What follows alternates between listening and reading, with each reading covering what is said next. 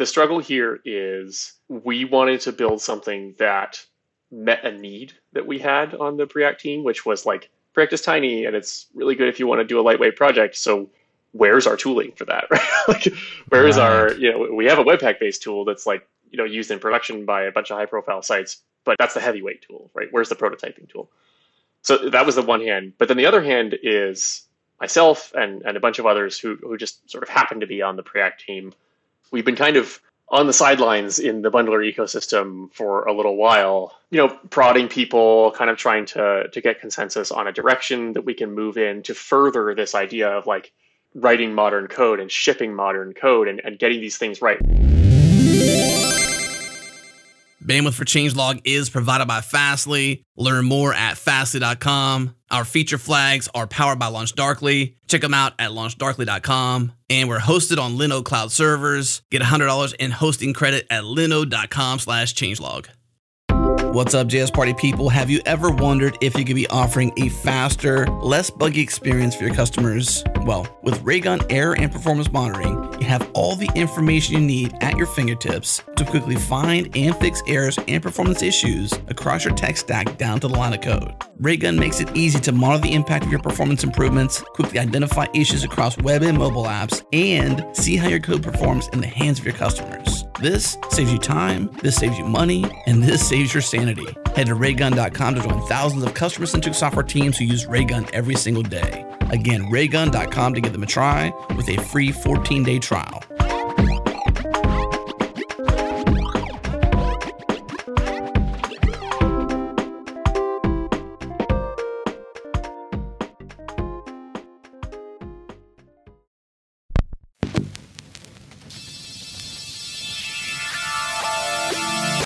Welcome, everyone. You're listening to JS Party, a weekly celebration of JavaScript and the web. We are giving away 2 free tickets to the Test JS Summit on January 28th and 29th. All you have to do is follow us on Twitter to be entered to win. We are at JS Party FM. Follow that account now before you forget. We have an excellent show for you today, if I do say so myself. Let's get right into it. Hey, it's party time, y'all.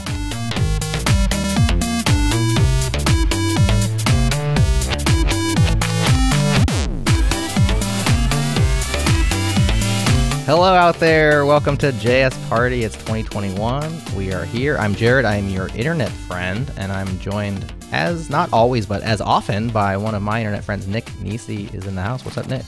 Ahoy, hoy. Ahoy, hoy to you. Ahoy, hoy. We are joined by a special guest today, Jason Miller. You may know him as Develop It. Hello. He is making the web faster at Google. He's the creator of Preact JS, the P, very important there. And he's on the podcast. So welcome, Jason. Hi. I'm happy to be here. We're very happy to have you. And we are happy to talk about your new thing. We'll talk about Preact, I guess, by proxy, because it's involved in WMR. But Preact was not what prompted the call. WMR is. And WMR is a cool, tiny little all-in-one development tool for modern web apps, which brings a question to my mind, which I'll ask in a second. But the first question, before I know what that question's going to be. Well, I got 2 questions queued up, so I guess you can guess which one's which. The first one is, what does WMR stand for? And I know that that's not controversial, but it's like ambiguous because you're not really sure yet. You've got some multiple things going on. Tell us what WMR stands for, Jason. Yeah, I can never remember what the team decided on. To say it was an argument would be a miscategorization. It's more, the NPM header, how they scroll through random definitions of what NPM might mean. We essentially just have a joke where we continue to do that in our chat. So I think like the dry, boring version is originally I started this project as a joke. And the joke was it was going to be called Warm Module Replacement, which is like not quite less hot than hot module replacement. Right? Like it's module replacement that you can touch. I don't know. It seemed funny at the time, and the NPM name was free. And then we spent a week or 2 trying to come up with a better name and failed. And so we called the company Apple, or we called the project WMR.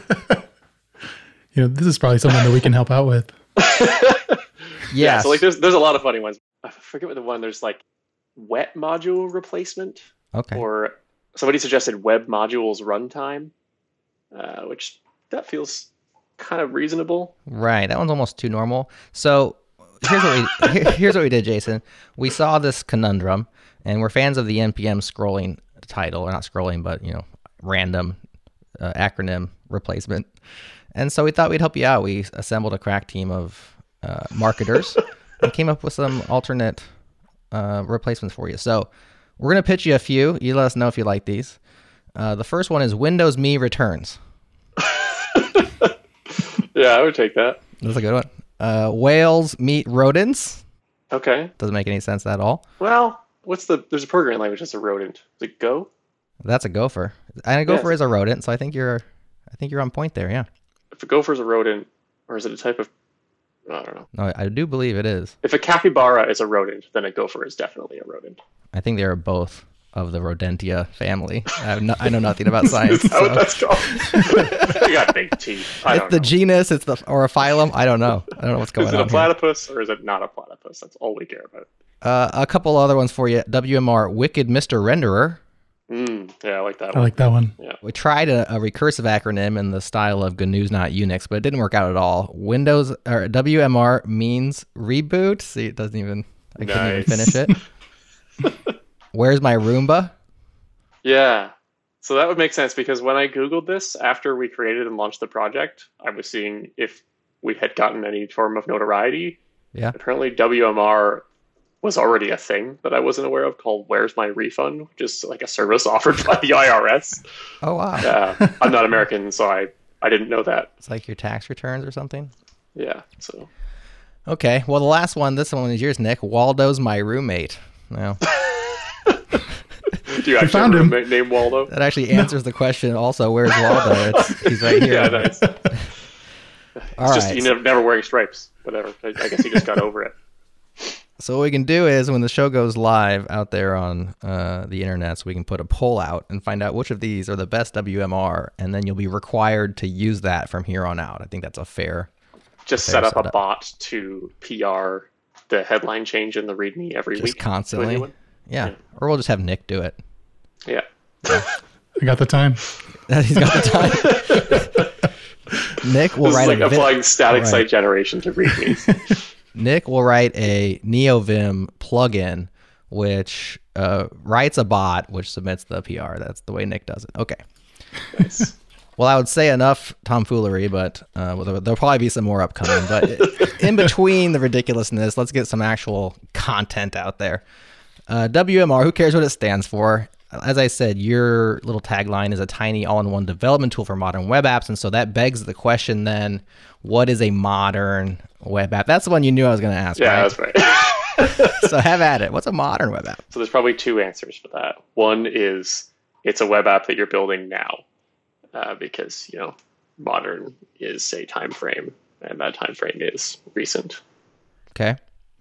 That's a good safe answer. Yeah, that's the lame answer. Right. The maybe more appropriate answer is it's a web app where the thing that you have front of mind and the constraints that you have on your mind as you develop are modern browsers, modern UX, modern dependencies, sort of this general assumption that this is not going to be, trying to use code from the late 2000s. This is not going to be trying to service necessarily browsers from the late 2000s. Certainly it would be written in modern JavaScript, which, another recursive definition there, but it's, ES 2017 or newer kind of thing. And the most important one, I think, at least for me, is the tool chain is optimized to give you the best experience possible for ES modules and TypeScript and some of these things that are now omnipresent on NPM, but there are still large swaths of modules on NPM that have not moved over to those things or that sort of exist from an era prior to all of that.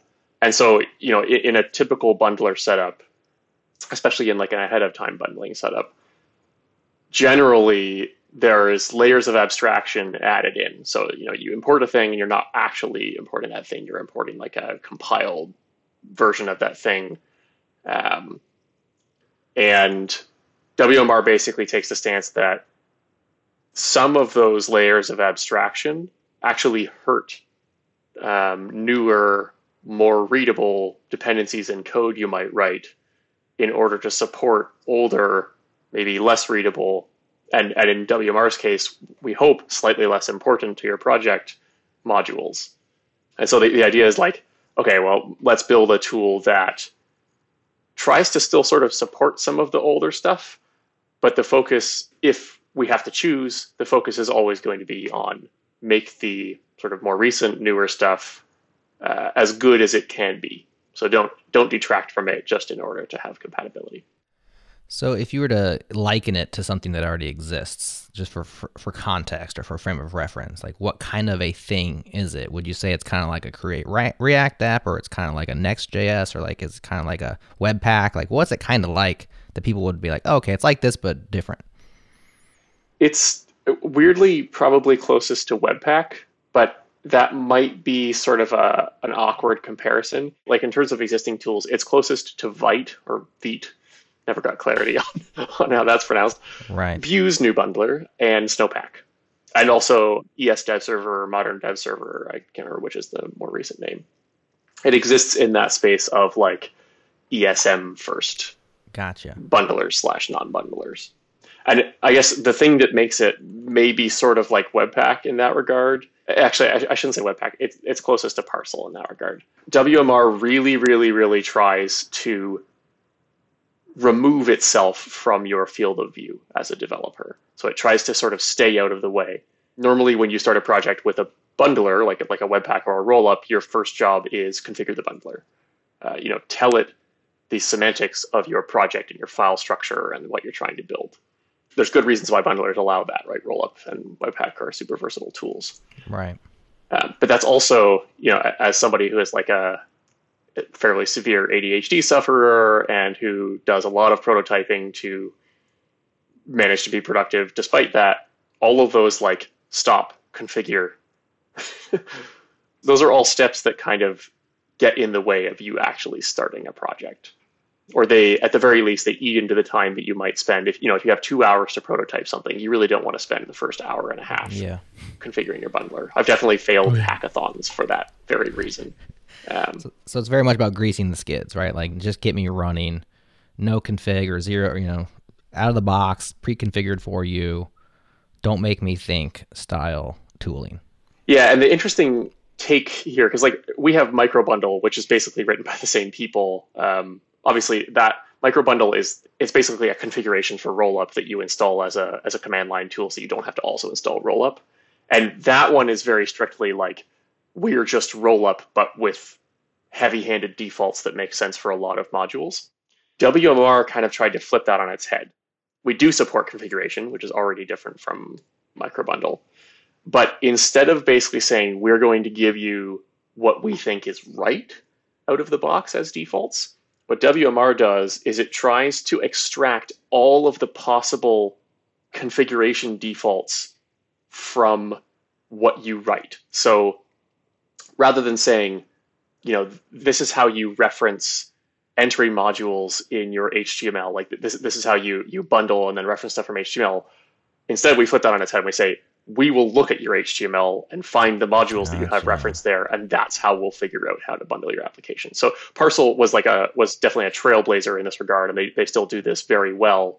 They really try and like give you a bundler that incorporates the web's defaults as its defaults. So you don't have to, sort of tell the bundler, yes, I am building for the browser. Yes, these are the semantics of a browser. Those are things that you can actually just know up front in a bundler. And it even tries to take that. I could probably get into the semantics of why this ends up mattering later, but like, how Webpack has like the optimized chunks configuration or whatever, and you can kind of tell it like, oh, collapse such and such a stuff if it's below this threshold. Right. Rollup doesn't have that, but we grafted it into Rollup, which is what powers WMR's production output.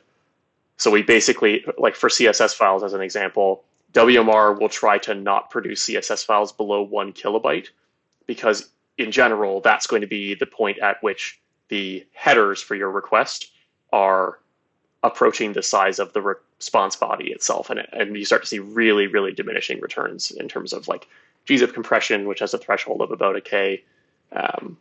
So it basically tries to work back from like compression thresholds, TCP window sizes, all these sorts of things that like, oh, there's like actual specifications that define these things, or at the very least, there's convention that defines these things. Mm-hmm. Why don't we just have that be what defines the defaults for the tool?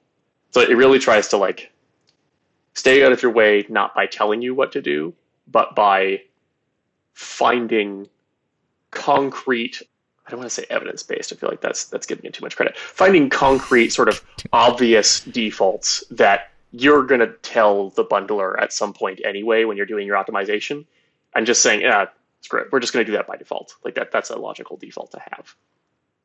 I kind of think I'm listening to you talk about it. It almost sounds like akin to like a compiler doing type inference, where it's like, I think you must be using an int right now, so I'm just going to infer that that's what it is and not make you declare it like you might in some other typed languages. This is kind of like config inference or style inference to a certain degree. Not trying to give you too much credit again, but it's kind of akin to that, right? Like you're like, well, yeah, find out what they're doing, and also what's the best practice here, so that if they don't want to defer from that or divert from that, and just do that. But also like, what style are you using? We'll just go ahead and just do that. Right. And so like the similarity there is actually, it's pretty reasonable. You could almost think of WMR as, let's say in production mode only, because development mode is this whole other story. But in production mode, it's almost like WMR looks at your code base and generates a rollup config that is optimal for that code base and then runs it. That's actually sort of how it works. Mm-hmm. It's a little bit more complex and contextual than that, but at least in terms of our production output, you can kind of think of it like that, right? Like in a normal bundler, you would configure entry points and your minifier and your node modules resolution and like all the weird like, but the React is modules commonly used from ESM with named imports, but it doesn't have any, so like patch that. Instead, we just do all that on the fly based on the code that you wrote, because like you already wrote code that essentially said, import type of from React is. So we don't need configuration to know that you're trying to use named imports from a common JS module. It's right there in the code. So that's the one angle. And the other whole piece of this is during development, WMR doesn't actually really bundle at all. And so this is where the Skypack or Snowpack and Vite and modern dev server comparison kind of comes into play. Right. WMR, it's really similar to those tools. And to be honest, throughout the entire development of this project, since we started it in May, I want to say April, May, we've been kind of discussing stuff with the authors of those tools behind the scenes, saying like, hey, like at some point maybe we should just like consolidate these things. But I think the logical thing and the thing that's going to be most beneficial for the ecosystem right now is to just kind of let these flowers bloom for a little bit and then see what are the similarities, what did we end up duplicating, how can we collaborate better. And so what we try to do with WMR is working back from that model of in development, you're not bundling, we're just shipping modules over the wire as HTTP requests. We tried to optimize the pathway for every module from disk to browser. And so instead of pulling a module off disk, running it through Babel, running it through Terser, running it through a source code transformer that finds import statements and rewrites them because Berry imports don't work in browsers, instead of doing all those steps, generally in sequence, generally with different tools, we actually wrote our own Babel-compatible AST transformer and rollup-compatible plugin API. So if you ever built a rollup plugin, that whole API is actually supported by WMR, even though WMR is not running rollup. We just call all the same hooks in the same order. We expose the same Acorn parsing stuff. But at the end of the day, what it means is we read a module off disk and put it in an in-memory cache. We pass it through at most one AST transformation that will parse all of the code, but will, in almost no cases, will it stringify all of the code. It's only going to like reserialize mutated AST nodes, so it's extremely fast. But actually, in most cases, no AST transformations. We're using Guy Bedford's ES module Lexer to do basically token-based transformations. So we don't make a whole graph of your code. We literally just know that like, oh, this is an import statement. Here's the string that was imported. What are you going to do with this string? And then that all feeds back through this rollup based plugin API or rollup compatible plugin API. But the idea is like, basically WMR should get modules into the browser as roughly as fast as it can read the module off disk and stream it to the browser. It really shouldn't be adding any overhead to each request in order to do transformations. And that originally actually just comes from, I work on Glitch a lot. It's cheap. It's just a habit I've gotten into. Yeah. And Glitch has a static like mode, but the static mode doesn't support like JSX or TypeScript or Bear imports or ES modules or Node modules for that matter, which it's just slightly too limited. And so I originally I started WMR as like a better Glitch static, right? So basically a static file server that like does some intelligent stuff with JavaScript, but very little, just what's necessary to make it usable. And so that's kind of the premise there. That's also where this whole concept of not having to install dependencies came from. So like, it's a pain in the butt to manage your package JSON, and especially on Glitch, every edit you make to the package JSON re-downloads all the node modules via PNPM and populates them in the node modules directory. In WMR, if you don't run npm install and you import a package in your code, we just go and fetch it from the registry and stream it to disk. And interestingly, we stream it to disk knowing that you're only going to use it as like a source code package. So we don't run package install scripts because that's unsafe. We don't even write temp files, test files, unused source stuff to disk. You basically get a node modules directory that only contains package.jsons, JS and TS files, and TypeScript definitions, which is kind of nice. Something about that just sounds like almost too good to be true kind of a thing. Like, is that... I mean, there's definitely modules. You're thinking like, what could go wrong? Something has to be able to go wrong there, right? Yeah. I mean, there was definitely some pushback we got in the initial announcement saying, oh, we're doing streaming install. Because I think people think, oh, streaming install, they're running npm install in the background. And we don't actually even use the npm client at all in any form. This actually does. So you're just literally fetching the source files, and that's not even that. So it's fetching the tarball direct from the npm registry. Okay. And it streams it. And as each file in the tarball passes through our streaming untar and ungzip mechanics, those files get analyzed and conditionally written to disk. So if you have something like a shell script or an executable, it never even makes it out of memory. So I don't want to say it's secure, but it definitely avoids all the foot guns that would immediately jump to mind for like, hey, streaming auto install. It's also just really fast. So that basically we can get your dependency installed and shipped to the browser or whatever file from it you were importing as fast as we can get that tarball from npm because it's streaming. Sounds like an awesome feature. It kind of goes along with what you're talking about with the inference, where it's like, you're using this, okay, we'll get it for you, and that's it. But we know not only are you using the Preact package, but we know that you're using it from WMR, and we know that, as an example, the Preact package has an export map, which defines what is externally accessible, what files are externally accessible. And so we know that in a properly spec compliant bundler, you can't import files that aren't in the export map. So we just won't write those files to disk because they frankly don't exist unless they're TypeScript definitions, because TypeScript kind of made up its own thing there, but that's fine. It's very few files.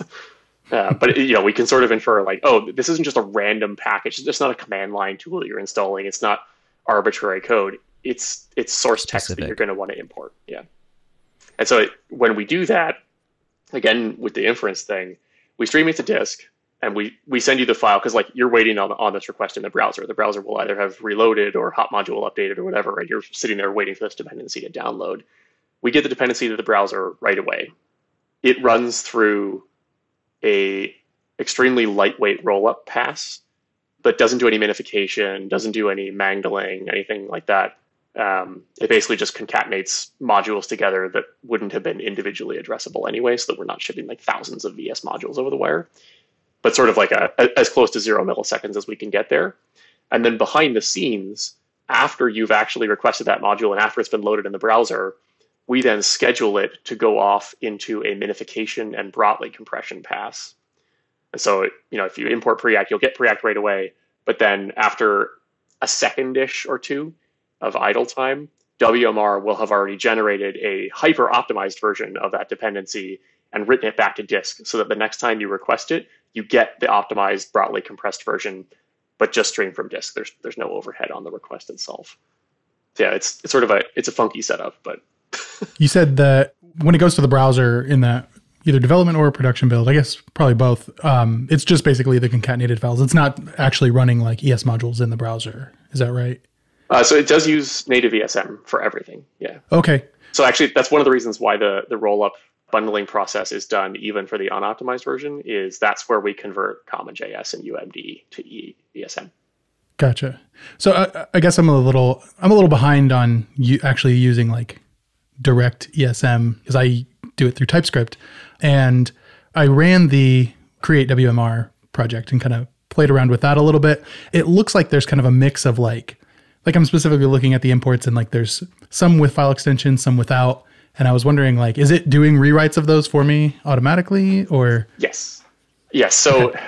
and that has shaped a little bit since this tool was originally created.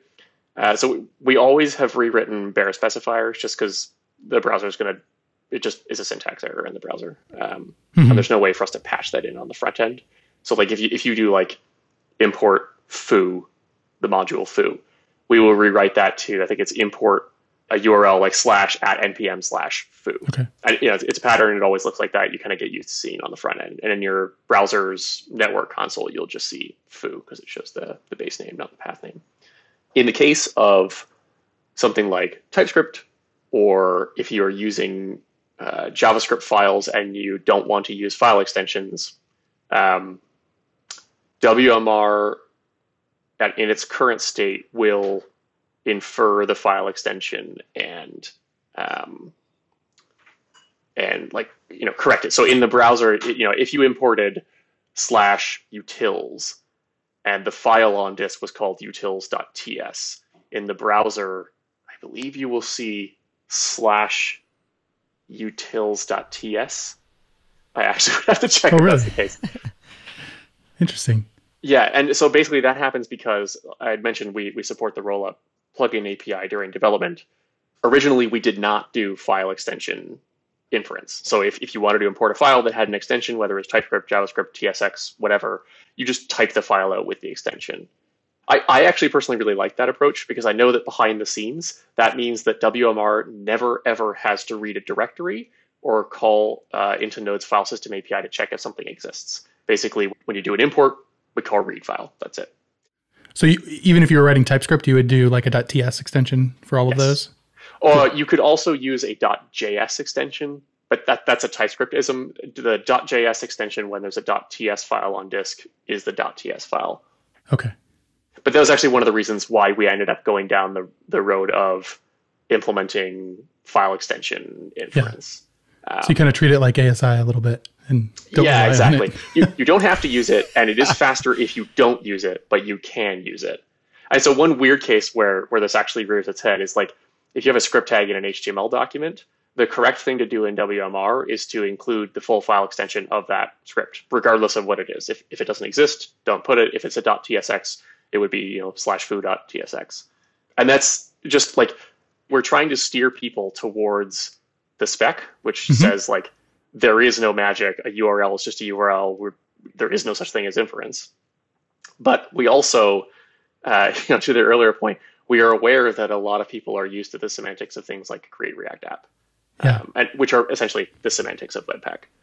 And so as kind of a way to bridge that gap, we do the inference. You can, there's a debug environment variable that you can set to 1, and that will print out all of the plugins that got executed on every request. And you can actually see in real time, like, oh, wow, I just round tripped through the file extension resolver 3 times just because I didn't want to type .tsx.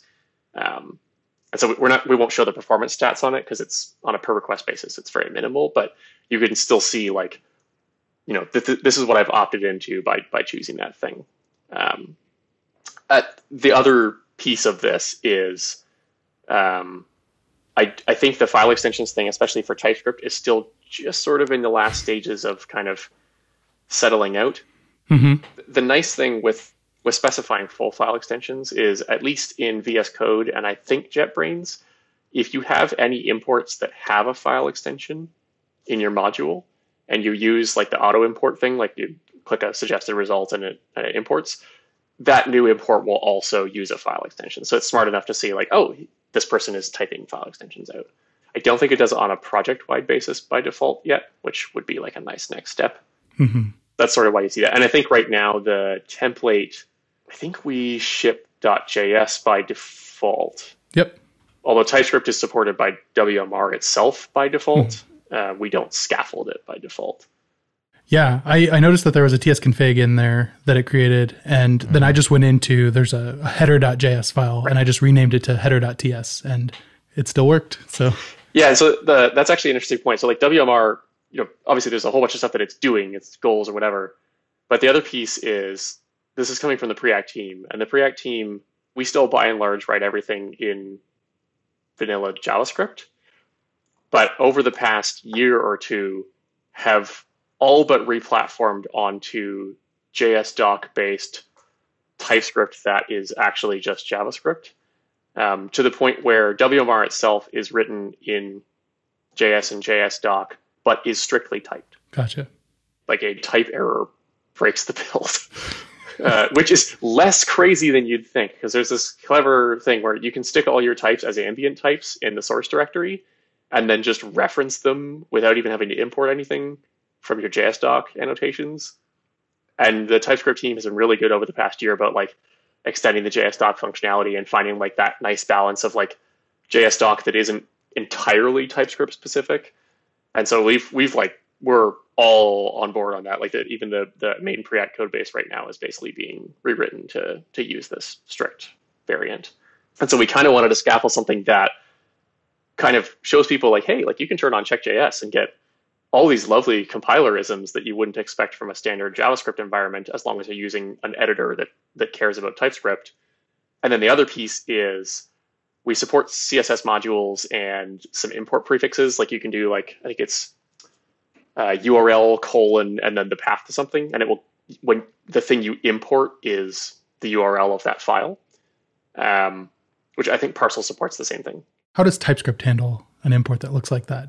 Well, so that's what the tsconfig is actually for. So when you install WMR, or actually it's not the tsconfig, when you install WMR, we ship ambient types in the WMR package that define ambient module definitions using wildcard statements for URL : *. Same thing for CSS modules. If you import some, star.module.css, the import, like the value generated by the import, will be an object mapping of class names. Nice. And again, so like, we are providing you the thing, and it's technically configurable. You could turn this off, but like that's the default. So we provide you the type definitions for that default, it's nice. This is something that like I think we always wanted to do it in Preact CLI, but we didn't have the .module.css thing, that convention, and we maybe couldn't guess as much about the type of code you were trying to write to be able to infer these things.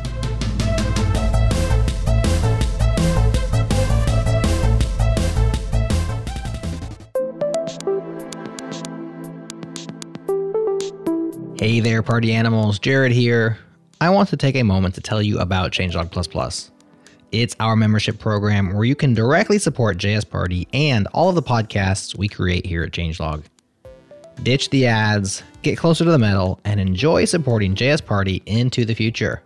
Once again, that's changelog.com/++. We'd love to have you with us.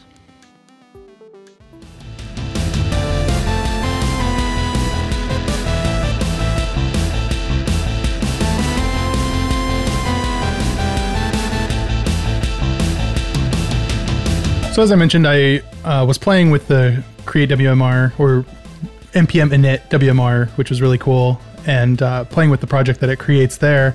I really loved just how, like you said, I wasn't spending any time configuring things. I was just going, and I wanted to use TypeScript, so I renamed the file to .ts, and it just worked, and that was really awesome.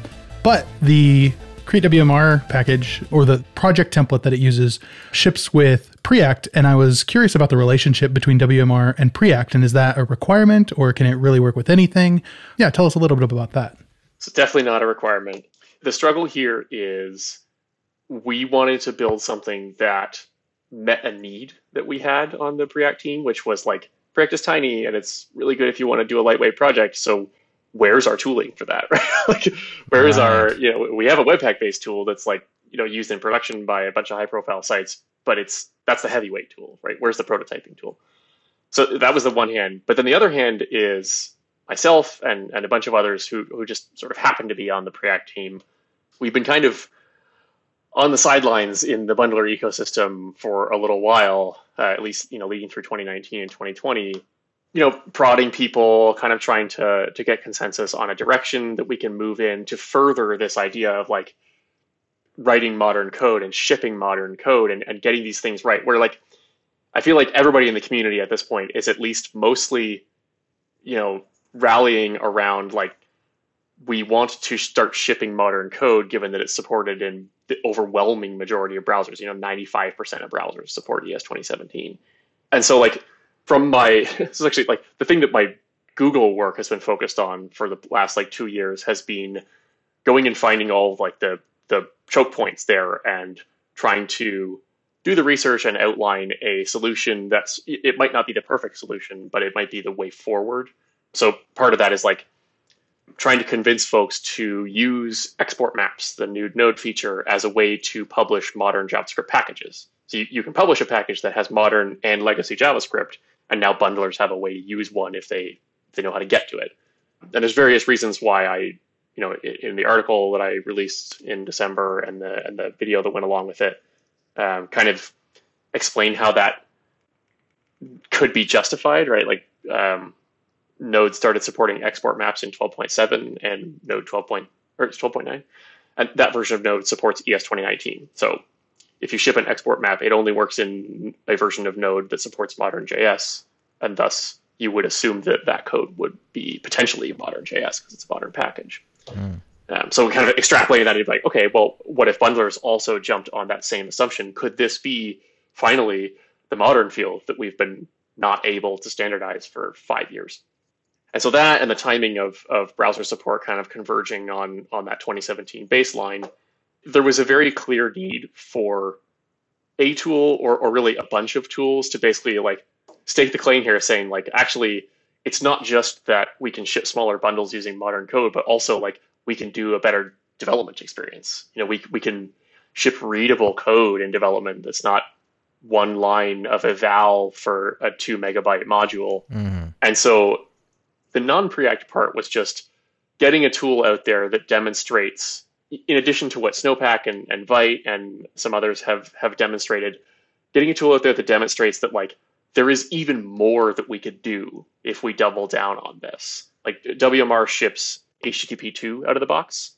On the overwhelming majority of machines, it will set up certificates for you, and it basically, at some point, you will get prompted to enter your administrator password, which I know scares the crap out of people, rightfully so. But this is using literally the de facto standard module that implements this thing. It's relatively safe, all things considered. But we ship that out of the box because we know that H2 with ES modules is the fastest and best experience during development. And then also showing like when you platform on ES modules, things like hot module reloading and asset references can also get easier. So like hot module reloading is just you dynamically import the current module with a query string parameter to bust the cache. That's it. There's some weird logic that we do right now to repatch exports onto the old module, but even that we're actively pursuing avenues of getting rid of that piece.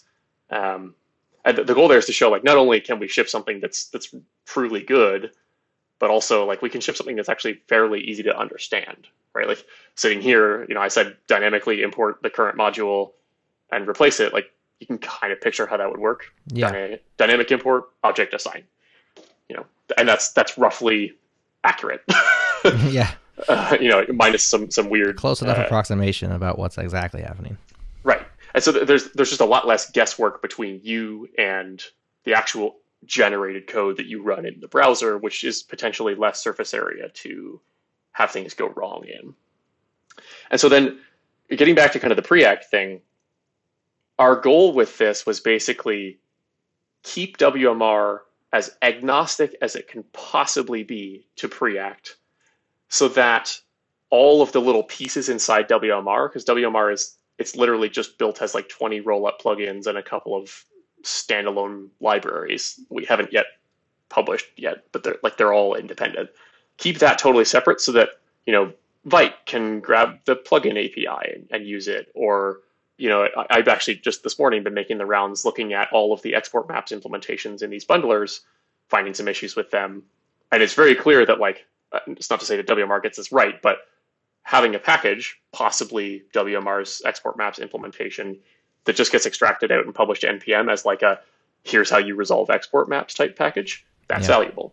And it would be really shameful for us to like do the work of building this and hopefully getting things correct, but have it be weirdly Preact specific, right? Like that doesn't make sense to me. And so we tried to keep the core and essentially everything about WMR Preact agnostic, except when it came to scaffolding. So by default, we scaffold the JSX support so that it generates, it's actually generating tag templates, which is unique. And I don't know that that's been done elsewhere before. But again, it's that modern first mantra. There's the modern side, yeah.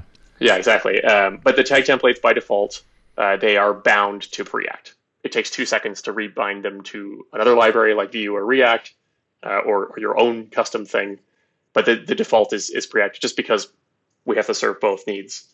And then the create WMR package, which that was built the day before launch, just so that people could use the tool easily. But the create WMR package scaffolds a Preact app because that's the one that we were most confident people would be able to like poke around with and try. Even if you're not a Preact user, even if you're like a React user or a Vue user, like you can get a feel for it. Mm-hmm. And it lets us show off hot module reloading and some things like that. And then the last piece is WMR in about the last 2 months leading up to the launch. Like originally we were going to launch it in August, and we kind of had to sit down and decided like, oh, you know what? Maybe there's more we can do here. Maybe we can ship more than just a good hot module replacement solution. And we kind of went back to the drawing board and added things like the pre-rendering and the CSS optimization stage. And a lot of the reason why you see Preact as the default now is because Preact was the test bed that we used for all of this. So create WMR will scaffold a project that when you do WMR build or NPM run build, you don't need JavaScript to run the output at all. And Preact in the scaffolded thing is how that works. But the API is actually completely independent. Like pre-rendering in WMR is just you export a function called pre-render from whatever the first script tag in your HTML file is. And that function, it's an async function, so it returns a promise resolving to an object with an HTML string property and a links property that is an array of strings. And so the HTML is the stuff that you pre-rendered, however you chose to do that. Could just be returning a string if you wanted. But you can see how that would work in Vue and React and Svelte and whatever.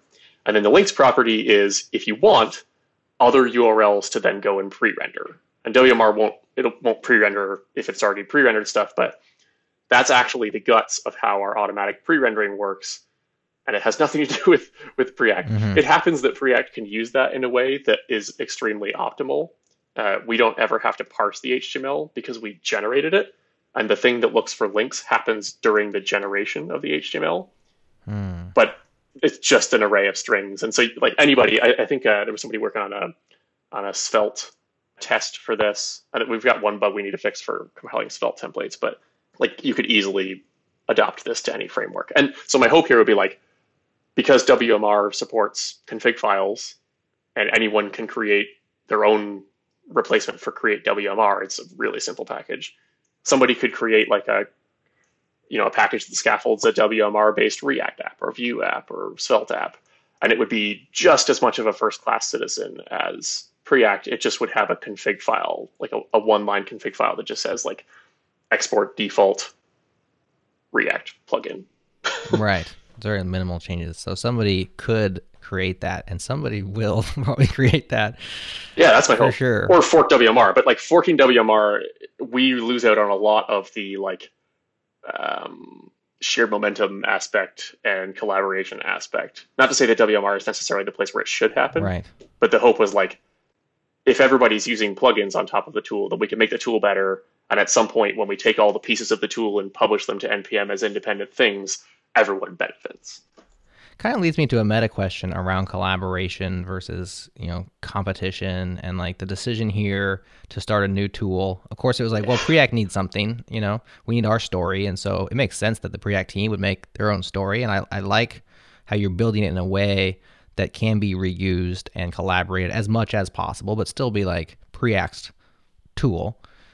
But like you said, there's Snowpack, there's these other efforts out there, and the decision was, we're going to build at this level of abstraction, we're going to experiment so that there's more things. But then at, for example, the export maps level, you're like, well, if we extract this into a library, everybody who's doing Vite or doing these other tools could use the export maps library, and we could collaborate at that level. How do we know which layers of abstraction is like, we need 1,000 ideas to flourish, and how do we know, like, right, hey, one good idea, we can all collaborate, let's team up?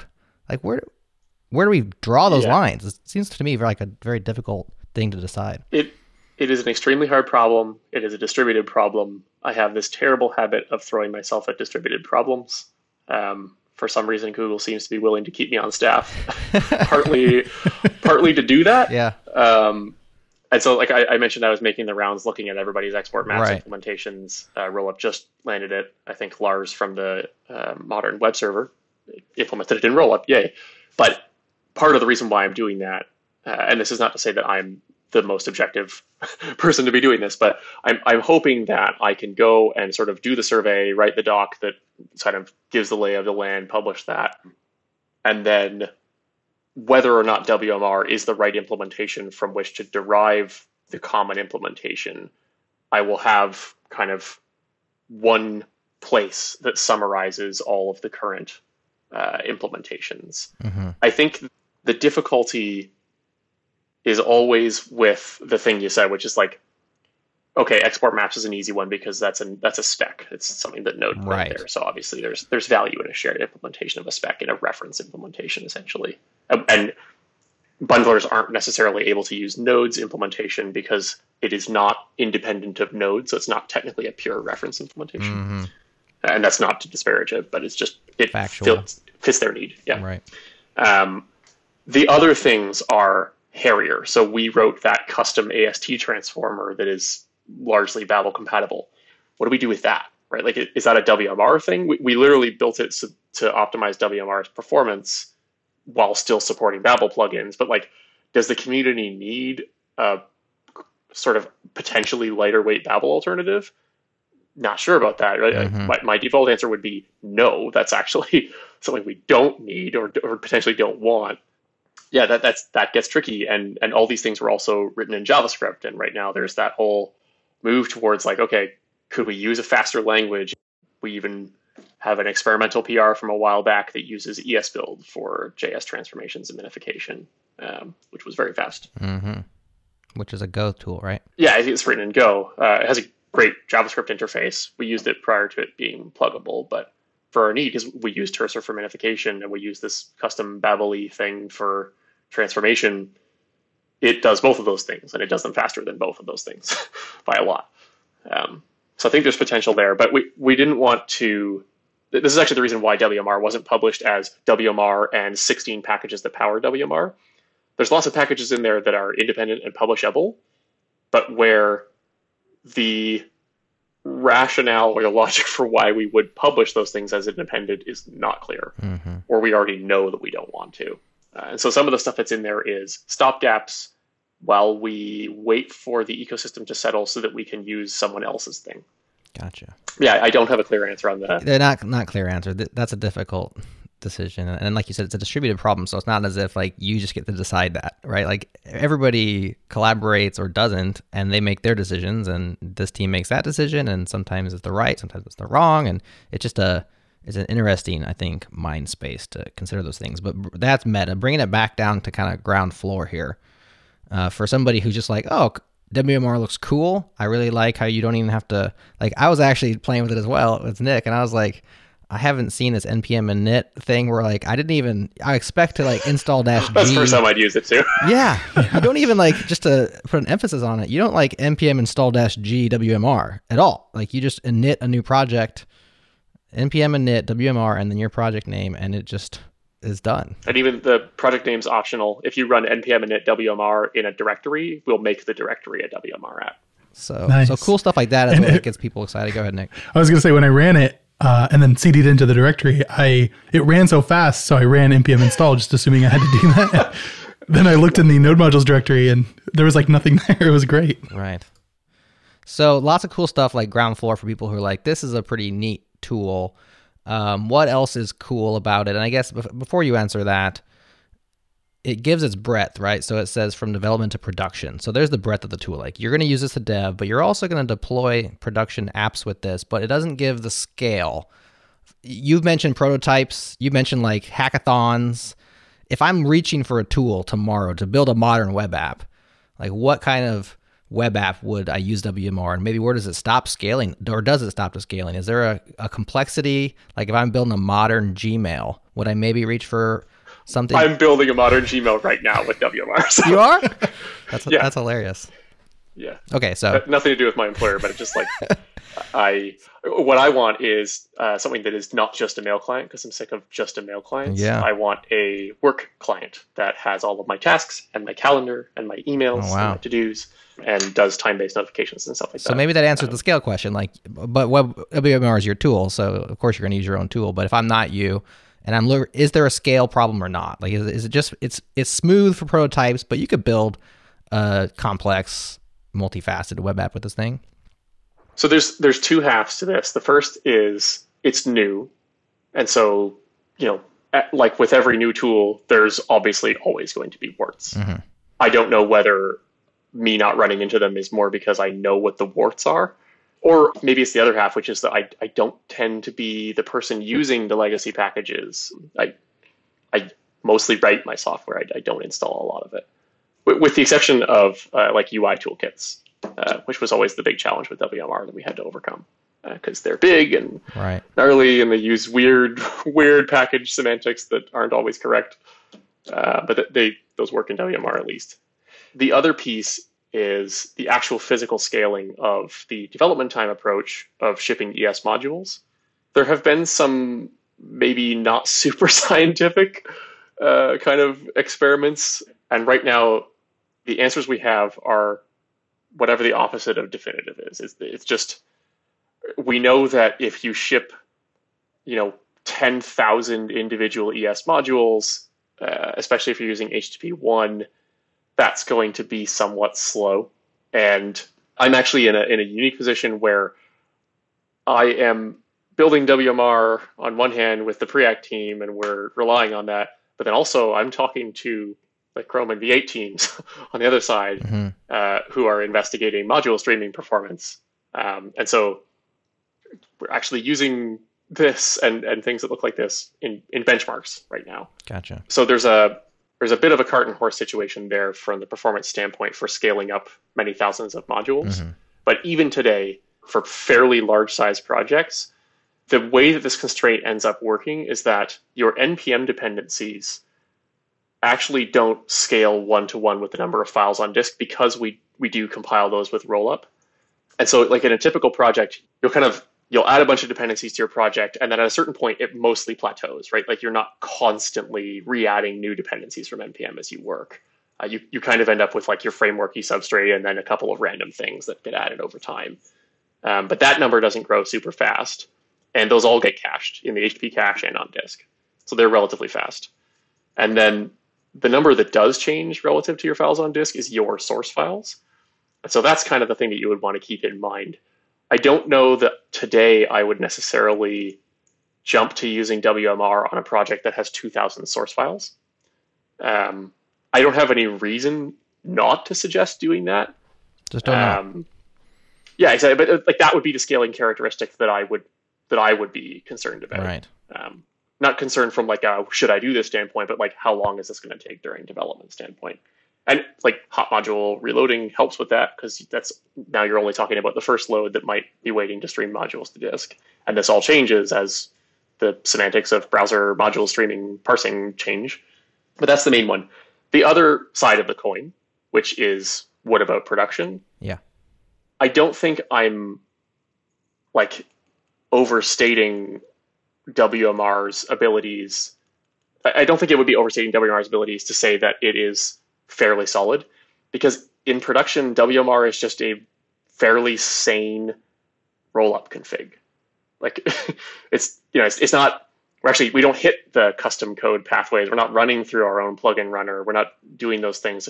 It's pretty similar to a standard roll-up config. We use our node modules resolution, but we actually do that so that it's never going to be different in production than it was in development, because that would be very awful. And some similar things for transpiling. Like we use the custom transpiler again because we don't want it to be different. But then when we go to minify, like we minify with Terser, standard tool. We bundle with Rollup, standard tool. By default, the browser support for WMR is modern browsers, question mark. Essentially Edge 16 plus stuff that supports script type module. But there is a one file plugin that runs those bundles through Babel. And so now and creates copies of them. So now you have their modern files served via script type module to 95% of browsers. Mm-hmm. And then it creates a second set of files that it automatically injects script no module tags for and serves to legacy browsers and polyfills them.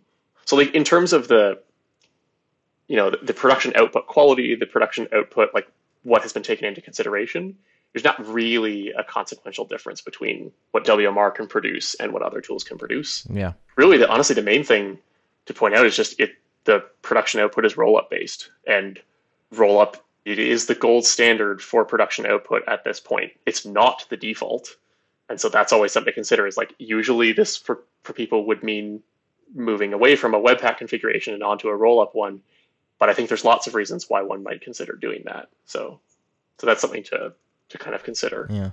Another aspect of scale in terms of app complexity, which I think also affects the production story, is not just module count or that kind of complexity, but as soon as you start to want to do like maybe custom server responses, I know there's like a plugin interface for middlewares and stuff, so you can proxy, you can add some headers. Surely you can shoot yourself at that point once you start to extend it to like return arbitrary responses based on logic. Now you're basically running a dynamic web server, and you can of course have production issues there, right?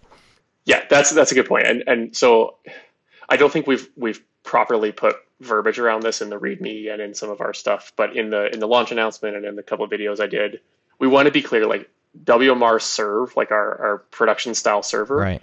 We did not build that as a suggestion that you should use that to serve your application in production. I wouldn't do that, because like at the end of the day, the best outcome is it's the Polka module and the serve module, both by Luke Edwards, which are great modules, but that's all it's doing. Like it's that and then an HTTP2 server. And really in production, you shouldn't be serving HTTP2 from Node. You should be serving it from your CDN.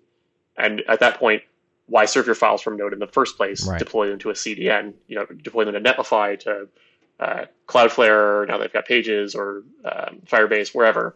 Mm-hmm. The prod server that we bundled, its goal was to give you a very accurate local representation of what prod would be like. Okay. That's actually why we have the middleware support, so you can add proxies and stuff, is because in production, you might have that set up. But I don't think it would make sense to do that through WMR. We're the development and bundling side of things, and we'll get you to production, but we aren't production. Right. Like it produces production assets, but it is not right. Your production server. Yeah, and that's actually a dividing line that I think we could make clearer.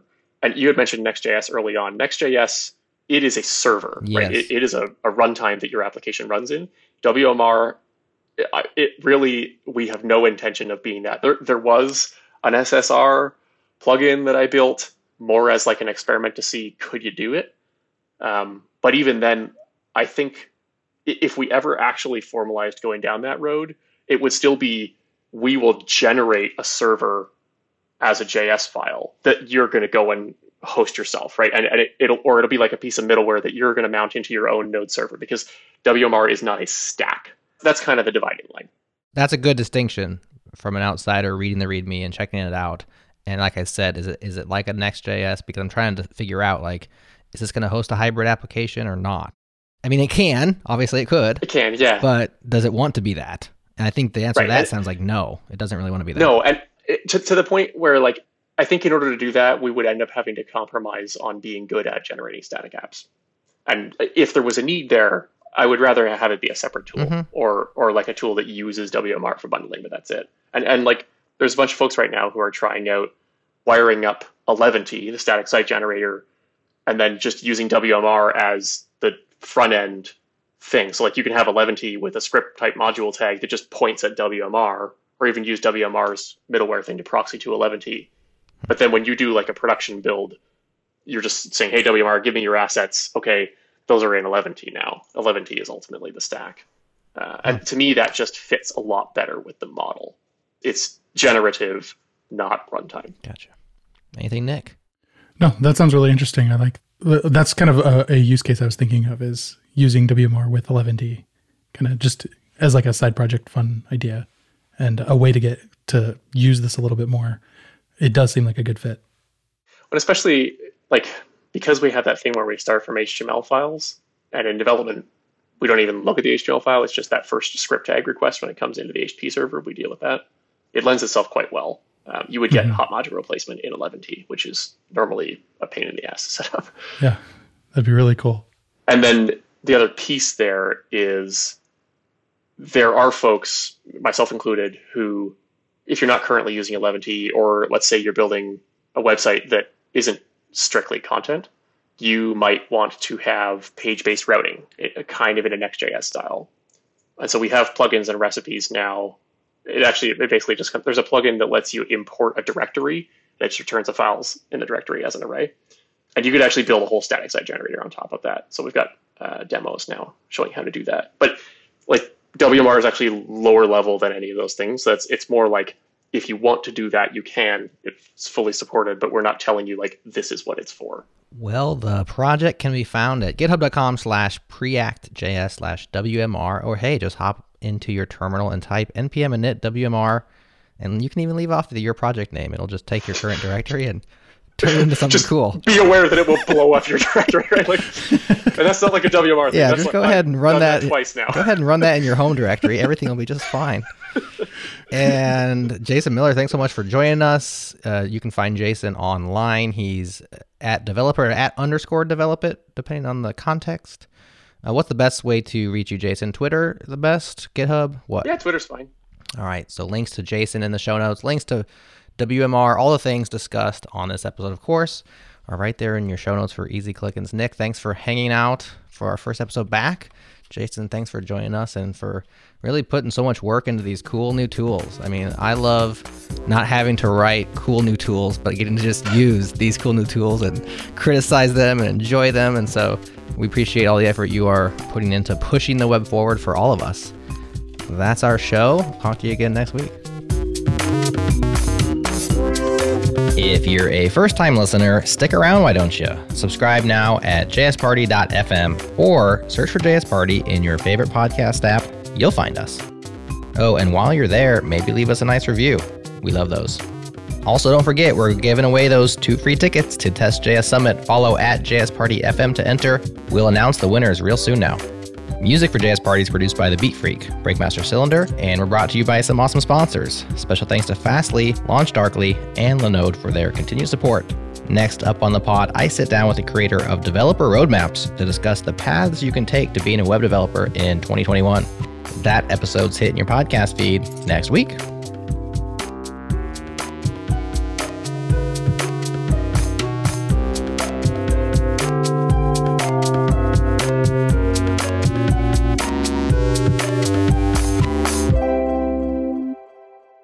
Just waiting for dark mode to eventually land in Node.js.